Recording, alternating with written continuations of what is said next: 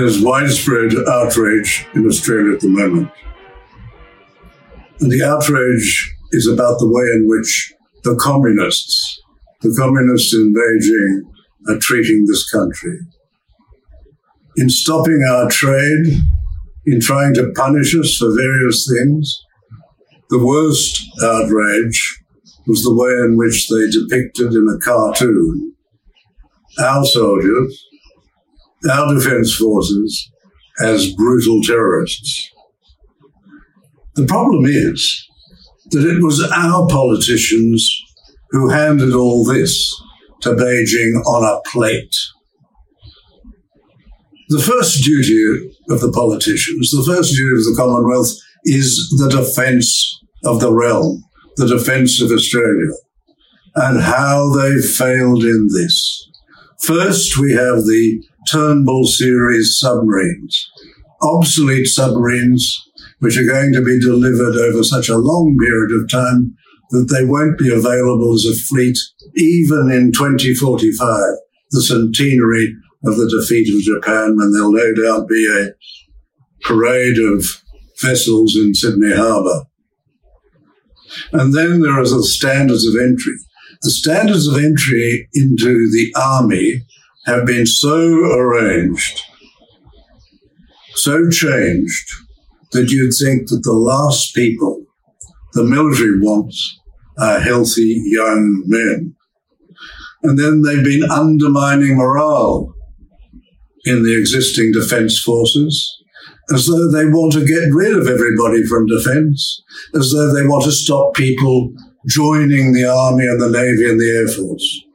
And this is a result of a 4-year investigation, 4 long years. Instead of leaving allegations concerning breaches of the law by soldiers, alleged breaches, leaving them to the chain of command, leaving them to separate courts-martial, they amalgamated them into a 4-year investigation. And unbelievably, when the government got the report of the Brereton investigation, they published it. They handed a weapon to all powers and interests hostile to Australia. That was a very foolish decision.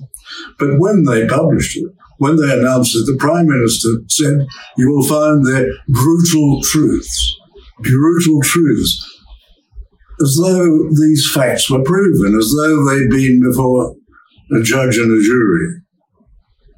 And in doing this, they took away the presumption of innocence, and then they began to impose, even before there was one trial, they imposed collective punishment, something no democratic country does, something forbidden under international law.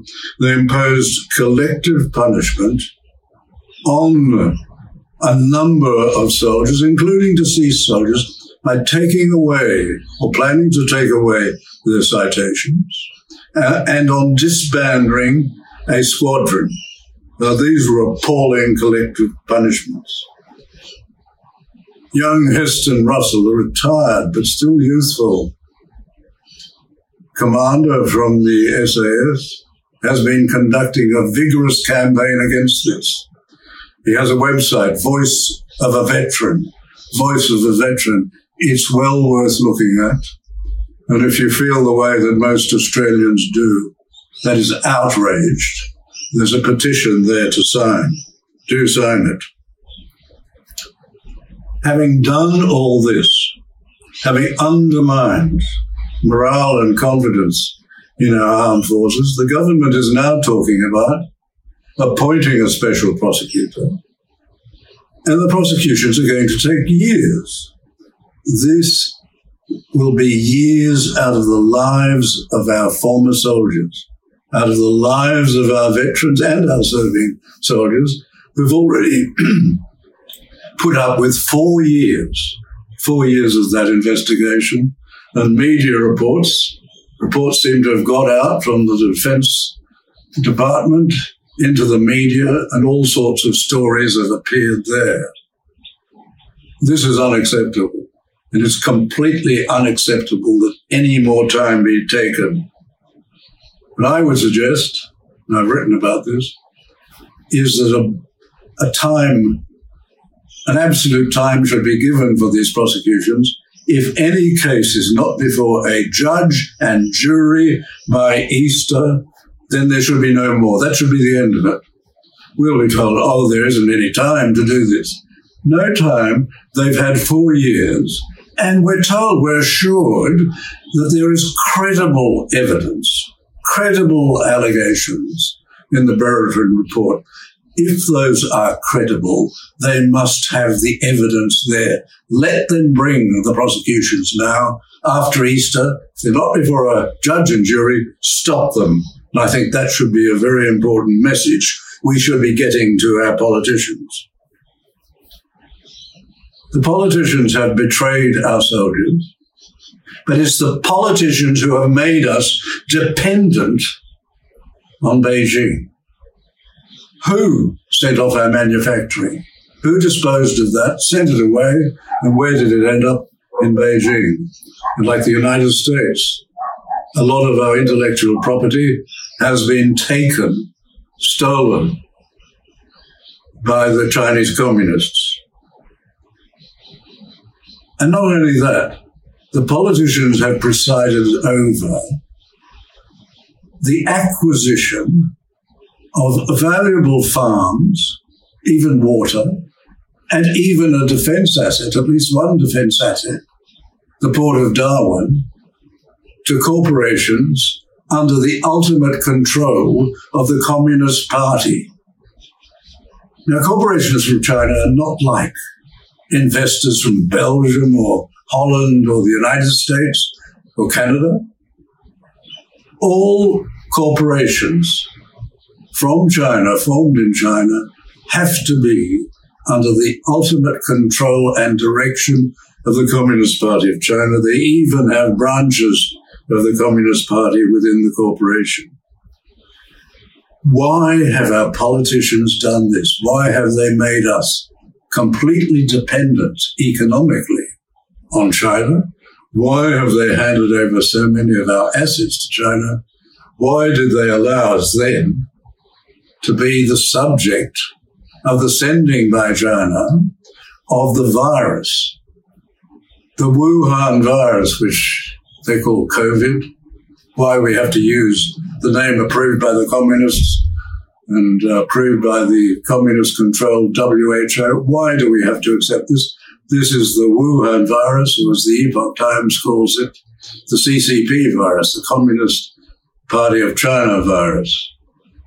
And they let it go from China. We don't know whether they did it deliberately, but they certainly deliberately did not tell us, did not tell anybody else around the world that people were traveling from China whom they knew to have the virus. They were closing down parts of China to protect themselves, but they let large numbers of people leave China without subjecting them to quarantine and control and without warning us. We don't even know where the virus came from. We were told it came from a wet market, perhaps. It seems more likely that it came from a laboratory. Let us hope it escaped from the laboratory and wasn't released from that laboratory. Who knows? The situation is similar in the United States. The Democrat contender for the presidency, at the time I'm speaking, still a contender because a case is about to go before the Supreme Court.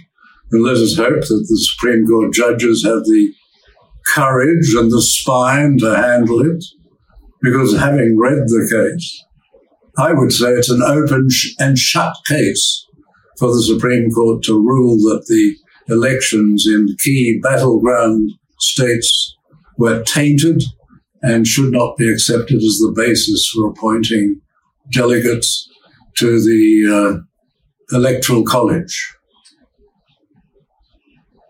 If the Supreme Court follows that line, then Mr. Biden will not be the President of the United States. Who knows? But the point is that Joe Biden is part of Biden Family Inc.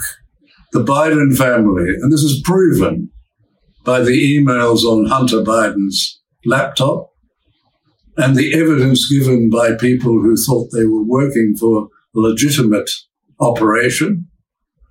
There's a very strong case, and it has not in any way been rebutted, that the Biden family for many years has been selling influence and access in Washington to major plutocrats in the Ukraine, in Russia, and especially in China. Biden is in the pockets of the Communist Party of China. If he becomes president, woe to the West. We are in a terrible situation. The politicians have put us in Australia in that situation.